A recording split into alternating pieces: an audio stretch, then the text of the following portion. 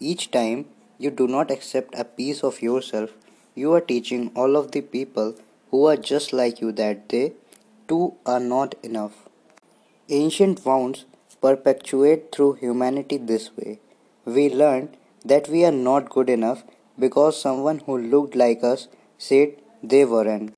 We learned that our hair was not right because someone who had hair like us had to change it.